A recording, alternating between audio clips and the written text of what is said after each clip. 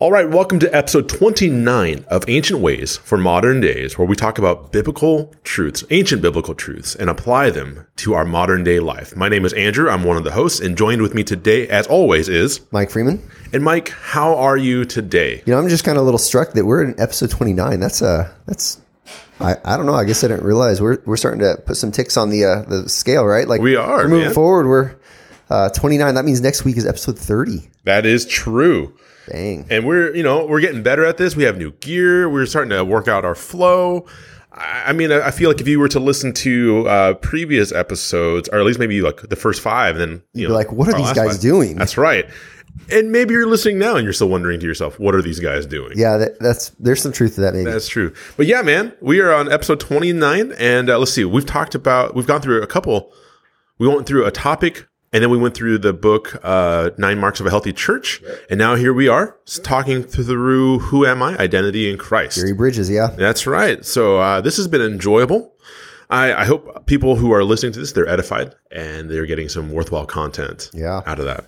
You know, there's people in Valley that are reading the book. I don't know if they're following along on the podcast. I hope they are.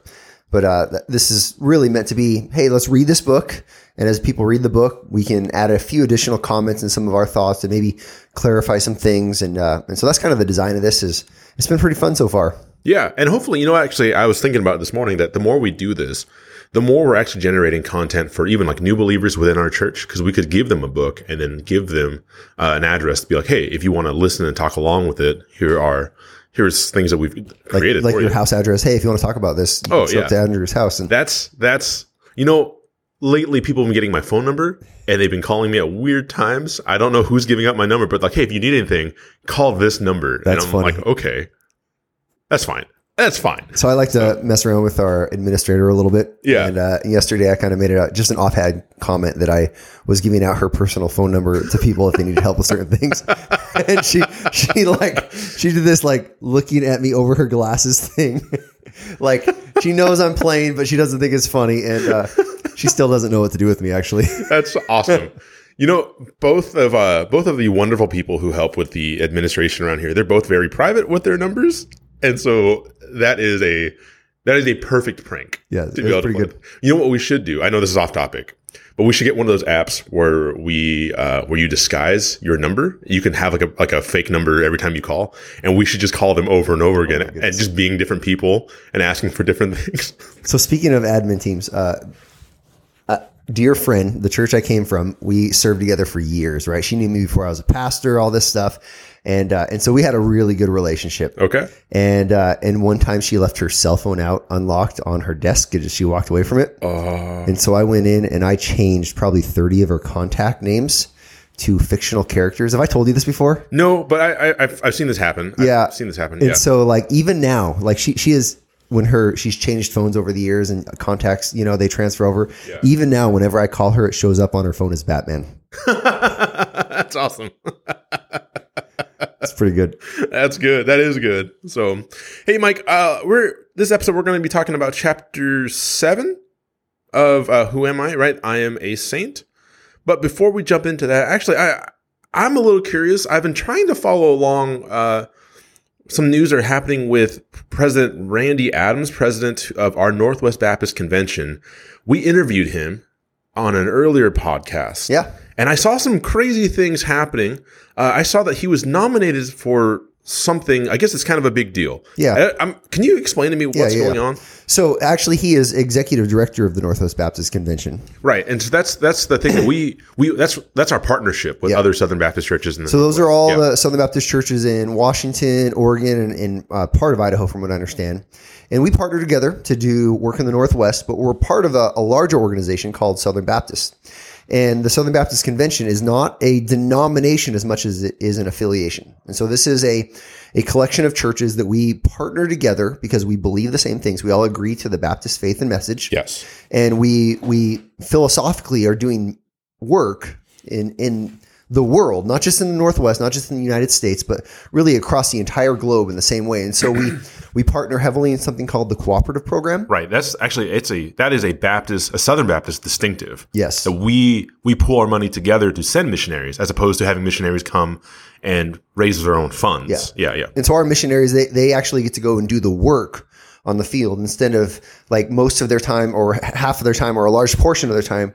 Many missionaries goes to fundraising. And so we want to take that off of their plate. We want them to not be burdened with trying to fundraise, but instead we want to be like Paul asks the churches to do, to take a collection for the saints so they can go and do the work. Right. And so that's a huge distinction. And so we are actually, the Southern Baptist Convention is giant. Right. Yes. If you're going to consider it a denomination, we're the largest Protestant denomination, right? Like, and we are, conservative, and which means we hold to the authority of Scripture, and we work really hard to maintain a doctrinal purity. And we live in a culture that's always pushing against that. And so there's always kind of a tension there. We're always trying to reaffirm what is true and not let culture dictate for us how we live, right? But Randy, our friend, right? He's just, he lives, 40 minutes from us. And he serves out of Vancouver, and we see him, pretty regularly. We just saw him last week. He's actually preaching at Valley in March. Oh, okay. He's preaching at Valley in the middle of March. Yeah. Okay. He's a great leader, and he's even keeled. He's very humble. He's very intelligent. He's well read, and he loves the Lord. He loves churches. He loves ministry that comes out of local churches. He's not big on like big organizational, like, let's just be this giant, massive organization and the churches bow down to us. But he understands that the Southern Baptist, the network is meant to serve the churches. Right. And so this is not top down, like all of these organizations that are Southern Baptist, they tell churches what to do. Right. Instead, they exist to serve the churches. And so this involves our seminaries. This involves mission organizations like the IMB and the North American Mission Board. These are all meant to be subservient to the churches and serve the mission of the church instead of be dictatorial toward the churches, right? Right.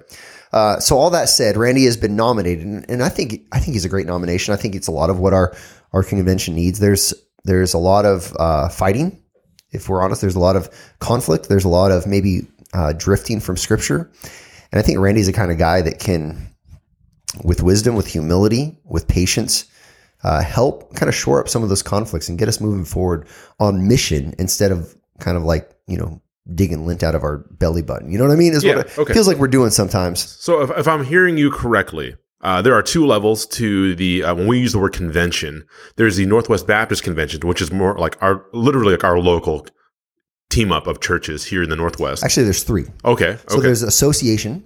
And so today I'm going to go hang out with a bunch of pastors from Southwest Washington. Okay. Right. And that's an association. Then there's a next layer, which is the convention. Like typically it's a state convention. Right. That's what we go to for those meetings every like October or something. Yeah. But we have a Northwest one because, in the South states, there's a lot of Southern Baptists in the South. Right. Up here, not as many. We're kind of the edge of the frontier, right? And so we have 3 states that combine for a convention. And then there is the Southern Baptist Convention, which is all Southern Baptist, right? That's like the worldwide one. So the state one up here, Randy is the president of this executive director. Executive director of I think that one. El Presidente is a good title. Yeah, but, he's the grand potent. Yeah. Yeah. So he's been nominated to be president of the global one. Yeah, and I'm still learning a lot of this. I'm not the most well versed in it. I'm learning a lot right now, actually. I don't know if it has implications global or if it really just is. I think it might be just America. Okay. But we do, we send funds to the IMB, which is international. Right. And I know like David Platt was president of the IMB at one point in time. Correct. Isn't he still? No. Okay. So this is a huge deal that someone local, someone that we know is being nominated, possibly being called into this position. And if I'm hearing you correctly, this is important because we do see some wavering, I guess, from Scripture, and maybe from I think we've talked about this from leaning into a pragmatic standpoint of church leadership at times. Yeah, like pragmatic a corporate at sense. best. Yeah, and I would say there is a secularism that has begun to creep. There is a, hey, you know what? We can be liked by the world if we act like the world. And I think that's really dangerous. Yeah. And so I think Randy is the kind of guy that would serve really well. And, this is just, who am I? I'm just some pastor at a church in the Northwest, but because he's humble, because he's brighter than he lets on, right? Like, because he is a guy that understands that the convention as a whole, Southern Baptist Convention, is meant to serve churches and not the other way around. Yeah. And some of these guys, you kind of get the sense that they serve in these roles, not necessarily the president, but like there's a whole ton of roles. And it can almost be, and this is, us in the Northwest, we don't feel this way, but I think some of those guys in the South, it feels like corporate America. Yeah. Like I'm a rising star, or I'm about to, climb the ladder, and now I have maybe influence or power. That's not what it's about. I mean, you think about it in the church, a pastor is the one who is, they lead, they carry responsibility, they carry the office of pastor elder, yet what are they doing? They're shepherding the flock. They're caring for the needs of their sheep, right?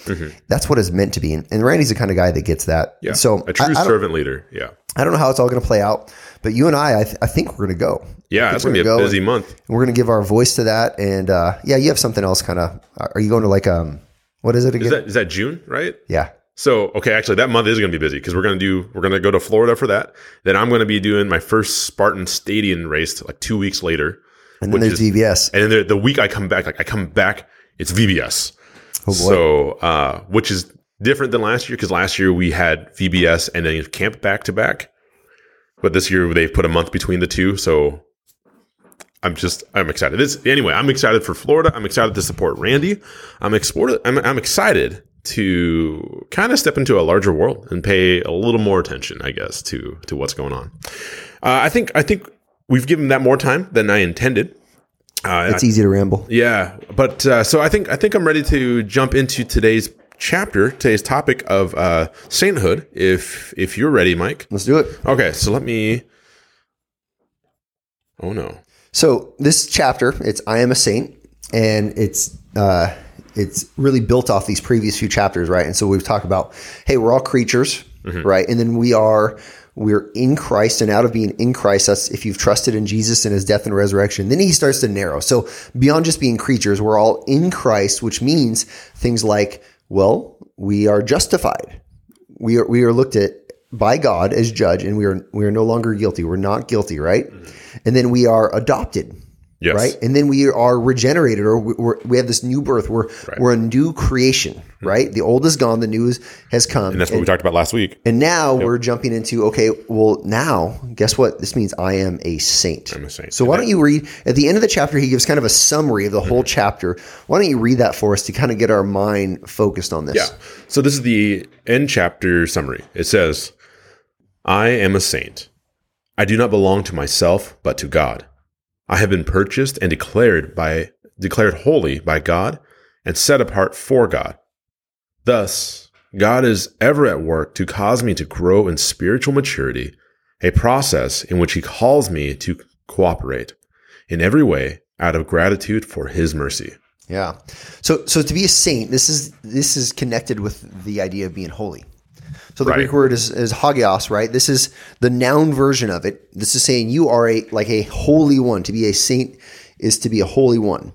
And so we think holy, we think saint, and culturally speaking, we use the word saint. He actually talks about this in this elevated way. So we think about a saint is someone that the Roman Catholic Church, they make them a saint because of these certain criteria, and it's usually after they've died. And so they'll pray to a saint, or they'll have a necklace with a saint or something like that. And for them, they've done something notable, like something super holy, or like the idea like within churches, I've called them like super Christians because we have this attitude that like we have quote unquote super Christians and versus like normal Christians. Yeah. The SEAL Team 6 of Christianity, right. Or, these elite believers, right?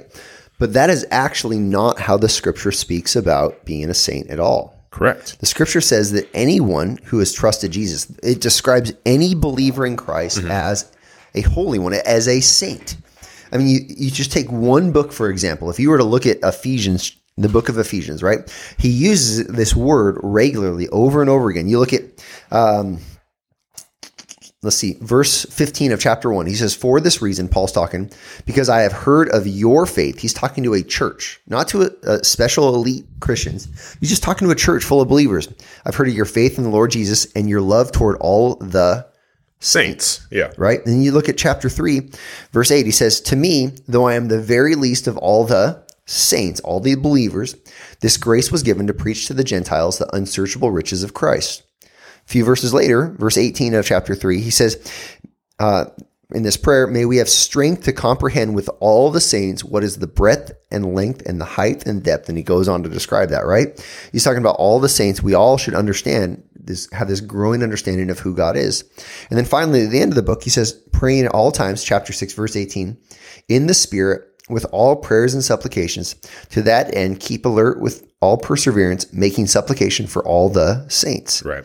And so Paul, in one book, he uses this term over and over again, but many of his books, he just begins with this address. He's saying to the saints in a certain church, in a certain city. And so being a saint it's to be seen as a holy one who's in Christ. Right. This is connected to being en Christo. Being a saint is, I've trusted Jesus, his death and resurrection. So therefore I am a saint. I'm holy. Right. Which means we have to wrestle with that idea of holiness. And so sainthood, being a saint, is entirely connected to the idea of holiness. Right. And so someone who's holy, the biblical understanding of holy, when God looks at you and I and says, you are holy, he's saying you are set apart by me, by God, Right. as pure for my purposes. And so the church, what is the church? The church is those, ecclesia, those who are called out, those who are set apart, and you've been made pure. Well, you've been washed. I've been washed. Anyone listening right now who has trusted in Jesus and his death and resurrection, they're clean when God looks at them.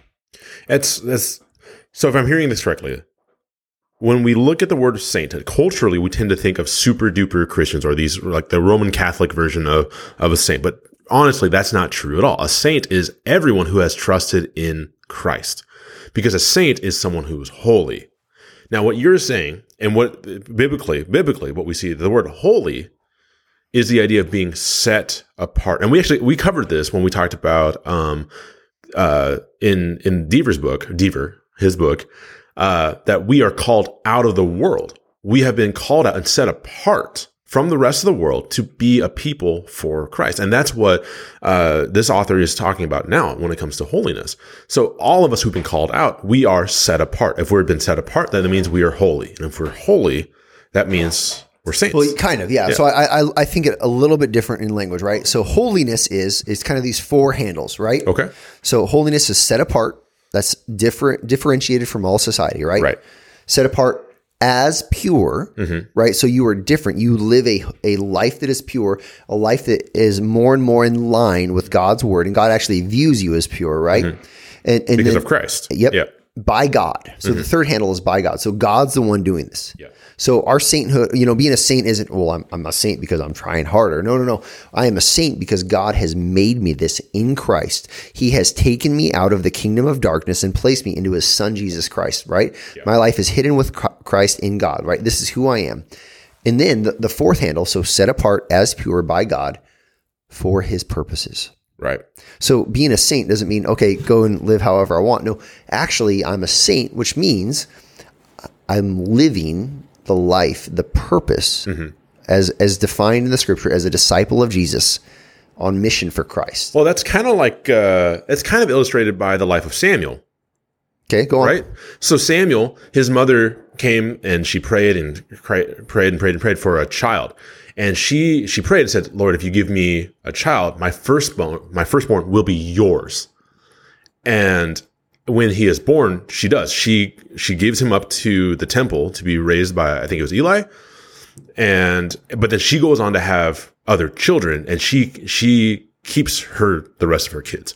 But Samuel is literally set apart for the purposes of God to be a priest within the temple. And so in many ways, that's kind of what we're saying. Like we are set apart, and because we are set apart for the purposes of God, we live differently because we represent him. We belong to him as opposed to belonging to someone else. That's right. Yeah. That's right. So that means we are Christ's possession. That's actually how Jerry Bridges, how he puts it, right? Yeah. He quotes from 1 Corinthians chapter 6. He says, "You are not your own, for you were bought with a price." Right? You no longer own yourself. If you are a saint, that means that you've been bought by Christ, that you were set apart as pure for God's purposes. That means the way you live is different. He actually makes the point in here. He says, hey, Andrew, I mean, this is kind of an extrapolation, but Right. the clothes you have right now, whose are they? They are mine. Yeah, but he would make the point. They're not. Right. This office that we're sitting in, this building we're in right now, whose is it? The Lord's. It's the Lord's. Our money, and then even untangible things, our time, Right. our intellect, our thought life, right? Our affection, like all of our life, it has been purchased. We have been made holy. We've been set apart as pure by God for his purposes. That means everything we have, it falls under the authority and the reign of Jesus Christ. And what I said earlier about this being mine, that's the tension between really, like, I almost want to say an American mindset, but it's not. It's a human mindset that what's mine is mine, and we kick against the idea that we belong to someone else. That's something that we have to grow out of, because eventually, when we look at the things that we have been blessed with or the things that we don't have, it comes down to a matter of stewardship. Because we belong to someone else, we need to steward those things well, because they don't belong to us; they belong to our King. So. And so then this is like, okay, I belong to Christ. That's a big thing to think about, right? Like, and everything I'm supposed to do, he quotes like, and all that you do for the glory of God.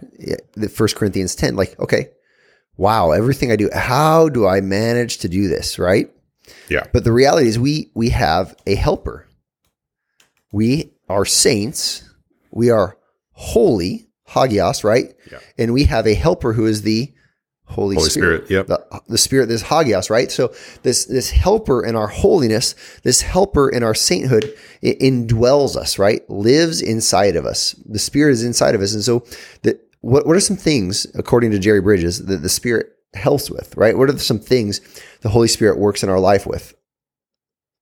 So the work of the Holy Spirit, what is the work of the Holy Spirit in our life? He illuminates, like, the Scripture, right? He convicts us of sin. He encourages. We were dead, but the Spirit makes us alive. Yeah. Yep. Yeah. So he's made us alive. We are under the power of Satan. Bridges reminds us that he rescued us. He talks about Acts 26:18. Yep. And then we were in the dominion of darkness, but the Spirit delivered us. We see that in Colossians 1:13. Yeah. And then the other thing he says is our minds, they were blinded by Satan. Like literally, Satan blinds the minds of the unbeliever, right? To understanding the gospel, but he opened our minds to the truth. 2 Corinthians 4. And so these are this Holy Spirit living in us, guiding us, teaching us, guiding us in all truth, as the scripture says, right? Helps us to live as saints. Yes. So this leads to this tension. Okay, God views me as a saint. He says I'm a saint. He's given me this Holy Spirit to help me in that. Yet I look at my life and it's like I've got a mess. You know, I'm supposed to have a clean office, but I've got a messy office. Yeah. Come on, Mike. Get it together, dude. Just so you know, listeners, he's talking about me. We're sitting in my filthy office right now. Yes. So I'm supposed to be someone who's, living a holy life, that everything I do is to the glory of God. But if I'm honest, I look around at my life and, my life is a life of constant repentance because I don't have it together. Right. Right. And hopefully that's the case. Hopefully we recognize our sin, we recognize our struggle, and we're living a life that's on a trajectory of repentance. We're consistently repenting, right? We're not digging our heels and saying, I got it all figured out, right? Yeah. This echoes, I know this is kind of off topic. This echoes, though, what we talked about last week, when the idea of being a new creation. But for a new creation, why does it still feel like we're struggling with the things in the past or other sins? So I kind of feel like we're talking about the same thing here almost, though, that we were freed from sin and now we have a choice. But now there's a different angle we're talking about. We're kind of readdressing, like, yes, you still have sin, but in this, because of the work of the Holy Spirit, this is what helps us overcome those battles, right? So we're touching on that again, but now here's actually the answer in many ways. And that's the working of the Spirit as he continues to grow us in our maturity. So we have that positional view that God has us in, that we are saints, but we're also at the same time, we're growing in our sainthood. Yeah. So when we talk about this, we talk about sainthood, we talk about sanctification. Yeah. That's the big theological word. The process of being made holy. And so this holiness that is ours, this sainthood that's ours. God looks at us. He set us apart as pure for his purposes, right? This is the idea that, man, when God looks at me right now, he sees me as his saint who is pure. This is oftentimes called positional, right? Our position is we are a saint. Right. God views us as pure. God views us as holy. This is positional sanctification. Our life is hidden with Christ in God, right? This is who we are when God looks at us right now. This is our identity. Answering the question, who am I? Well, check this out. I am holy. I mean, very few of I don't know if any of us would be so bold to, walk up to someone and, hey, what's your name? Hey, my name is Mike and I am holy, right? I had a friend who was a Korean pastor up north. I don't know if I've told you the story before. And we were both youth pastors at the same time. Okay. His last name was Lee. Okay. His first name was Ho. Right? He was a youth pastor, and he was a little bit older. And in Korean culture, there's a lot of respect, right? Yeah. And so his youth would call him Holy Teacher. Right? And so he'd walk around, his name was Holy Teacher, right? Like, yeah. And it was kind of funny, right? Yeah. Because he was called Holy. Right. Very few of us would take that as a moniker for ourselves, like right. Holy Mike. Because especially in that idea that I don't think they're calling him holy as in like what we're saying, but holy, like they're just addressing his name and title. That's right. Which is funny, but as Americans or, a different culture, we would see like, what is going on with that? Yeah. Yeah. That's so awesome. Pretty fun. But that's our positional reality. Right. I'm thinking right now about a listener right now. If someone's sitting there and they're listening to this podcast after they just yelled at their kids and feel like they've been a jerk and angry, or, maybe yesterday they looked at porn, right? Or whatever the myriad of sins might be, they're struggling with their guilt of their thought life and how it's not lining up with what God wants. You realize right now when God looks at you, if you have trusted Jesus, you are a saint. And your position is you are holy. Right. And that is that new identity. And that is that position that because of Christ, because you're aligned with Christ, that's what he sees. That's what he sees. Yet they've got the struggle. And the struggle is defined as progressive sanctification. Right. So we have positional sanctification. Our identity is holy. We are saints. And then we have progressive sanctification, which is the outworking of the Spirit in our life, little by little, day by day, week by week, month by month, transforming us into the image of his Son, making us more like Jesus. Ed Stetzer, in his book, How People Change, I like one thing that he says, like when God looks at you, he sees Christ. So positionally, he sees Christ. But because of the sin and everything else, the rest of our lives, as we are growing in holiness, Christ is already in us. The rest of it is the actualization of more Christ. As it's all there, but it's like uncovering the massive image of Christ that's hidden underneath the dirt and the mire and the crud in our lives. And as he brushes it, Christ is actualized more and more, and we become more like Jesus because it's all there. Now we're just learning to tap into that, giving more control of Christ in different areas of our lives to reflect him. So it's that positional, but then like again, the progressive part is just him being actualized as we grow into that. Yeah. I don't think Jerry Bridges references it, but it makes me think of Philippians chapter 2, verses 12 through 13. Paul writes, he's writing to this church. He says, "Therefore, my beloved, as you have always obeyed, so now, not only as in my presence, but much more in my absence." So he's saying, hey, I'm not with you. When I was there with you, you would obey my instructions, but now I'm away. So continue to do it. And this is what he says. He says, "Work out your own salvation with fear and trembling." Wait. Work for our salvation? No. He's saying live it out. Right. Strive with fear and trembling because God's a holy God and we've been called to be holy. So this is that progressive sanctification, right? Yeah. But are we alone in it? No. Verse 13, he says, for it is God who works in you, both to will and to work for his good pleasure. Right. He says, God's the one working in you, giving you the desire and the power to please him. God's the one doing it, right? Yeah. And so our fear and trembling is flowing out of God's Spirit in us, leading us in holiness, in sainthood. And so one thing that he does make distinction, though, in his book, this author, his name is Bridges, right? Jeff Bridges? Jerry Bridges. Jerry Bridges. I always get confused because I think about the actor. Yes. Anyway, is that salvation-wise, we don't work for that. The Spirit saved us. But the growth, when God convicts us, when he leads us into repentance, and when we are growing in our sainthood, that is something that we need to lean into, that we work through that, because it's the Spirit of God leading us, empowering us to be able to grow in those areas. This illustration eventually breaks down, but the way I see it is like, if you got like a gym membership, right? You suddenly have access to everything you need, but you still need to go and work it to change and to grow. But you have the access now, whether God gave you the access, it's all there. Everything you need is there. Right. But now work it. Get in there and work it. And that's part of why, as a church, we've got to strive to be a church of grace. Yes. You think about, as a church, you're going to have the gamut of people in different walks with Christ, right? You're going to have people that have been walking with Jesus for decades, and their repentance is like inside their mind, like selfish thoughts that they're putting to death, right? They're not like, maybe out partying on the weekends like they were 20 years ago. They've grown. Mm-hmm. They've taken strides.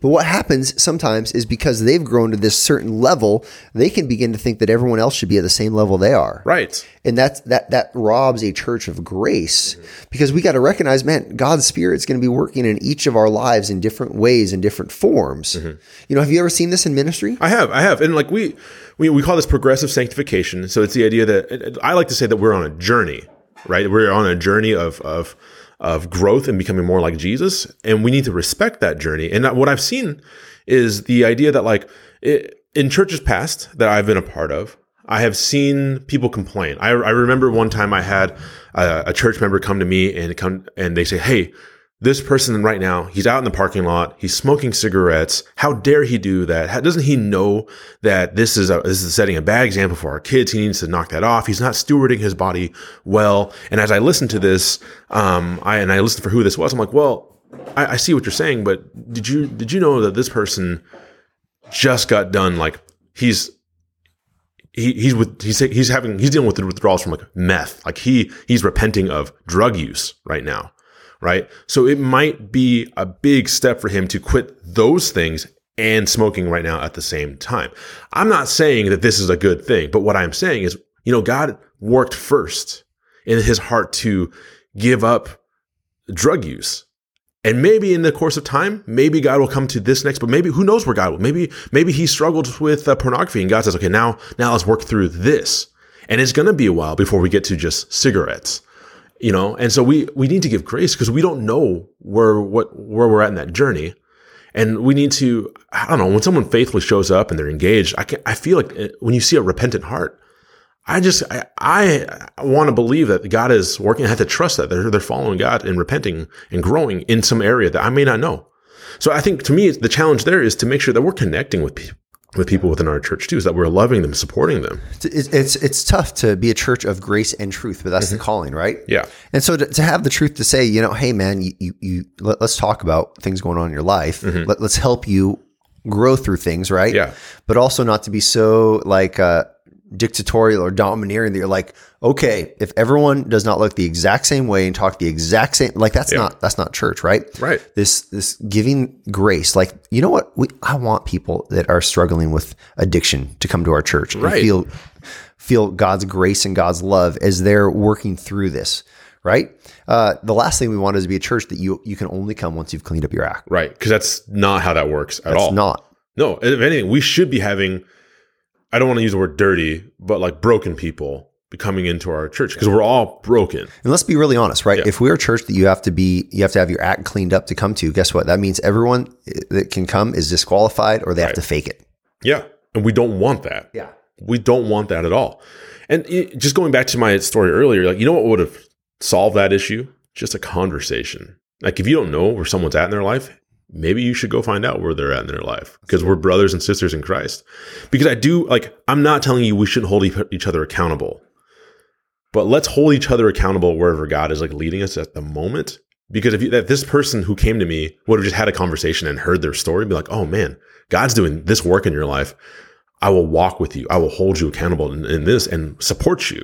I was reading about this week, thinking about missionaries when they go and they engage a culture that is, maybe they worship, they're pantheistic. They worship all these different gods, or maybe they polygamist, or maybe they're like a culture of violence and revenge and that kind of thing, right? Yeah. And they start coming to faith, right? Is a wise missionary going to say, okay, these are all the things you've got to change right away. Oh, and by the way, you need to start looking like I do and dressing like a Westerner. And by the way, you got to sing, songs in this style. And oh, by the way, you've got, is that what you're going to do? No, you're going to focus on Jesus. And here's what you're going to do. You're going to trust God's Spirit and God's timing and God's way to begin to transform that culture. That's what God's Spirit does. And in that, you would want to see, where is God at work? And out of all these things that that we know by his word, God wants to challenge, redeem, and cause people to repent of, where is he at work right now? And just join him in that. In that culture of, like, maybe that culture is dealing with revenge, anger, and polygamy, but then one of the people in that culture is like, you know what, I need to work on my vengeance. I'm angry. Well, instead of attacking the polygamy part, if God's working here, let's join him in that, and you'll experience God. Yep. And you'll build momentum, really. So this progressive sanctification, it's kind of like saying, don't expect a child to be an adult, right? Yes. I can't expect my 5-year-old to act like my 13-year-old does. He doesn't have the capability. And I can't expect my 13-year-old to live as an adult man like me, right? There is a progression, even though the goal is the same, is to look the way God sees you. Right. God sees you as holy, his saint. And the progression is to grow into that more and more, day by day, week by week, month by month, year by year. Yeah.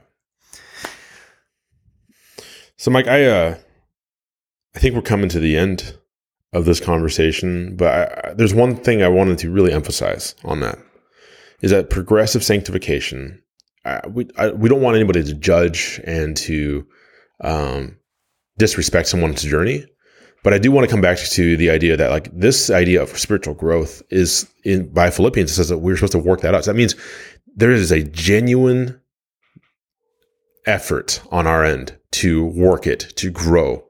And if we're not going to put forth the effort, that's why we stay stuck where we're at. No one is going to do, you can't, like, going back to that gym illustration, right? If you have access to a gym and you hire a trainer to walk you through things, and the trainer is doing all your bench pressing and all your lat pulls and all your squats and all these things, like, you're not experiencing any growth at all. You got to go in there. You got to do the work, and then the Spirit will guide you through that. Yeah, that's the tension, right? We're responsible for our lives, yet God's the one that's doing it, right? God's the one giving us the power and the desire. Yeah, we own responsibility. That's one of the tensions of Scripture that I think gives beauty to our understanding of faith. And so ultimately, that's a question of motivation then, right? And it's really, we're motivated. This is where Jerry Bridges ends, right? By God's mercies. Yes. Therefore, by the mercies of God, my brethren, present yourselves as a living sacrifice. Present your bodies as a living sacrifice, holy and acceptable to God. Right? That's what we're doing. We're saying, I've been saved. God has sanctified me. How am I going to live my life right now? Yeah. In light of that. Yeah. So I think the prayer here is that as people are listening to this, and as people are challenged by Scripture, rest in the idea and know that you don't need to be a super Christian, because there is no super Christian. We have all been, those of us who claim Christ as Lord and Savior, we have been set apart from the world. But we need to lean into our sanctification. We need to lean into the redemptive work, the work that the Holy Spirit leads us into, and not keep poo-pooing it. This is the idea that we don't just have some golden ticket and now we're just waiting to go to heaven. There is so much more happening in our lives, and we need to engage in it. And it's a blessing. Yeah. And it's a calling. You're a saint. Live like it. Yeah. Yeah. So, Mike, would you want to close us in prayer? Let's do it. All right. Lord, thank you for the great mercy and grace of Jesus Christ. Thank you for the transformation that happens in our lives when we trust in his death and resurrection. Thank you that while we have walked as sinners and while we still sin, our identity now is that we are saints, that we are holy, we are set apart by you for your purposes. God, I pray that you would help each of us to progressively live that way more and more. God, I pray that you would help us to listen to the truth of Scripture. Our identity is now we are in Christ. You see us a certain way. And Lord, help that motivate us to live in line with who we are. And we pray in Jesus' name. Amen. Amen.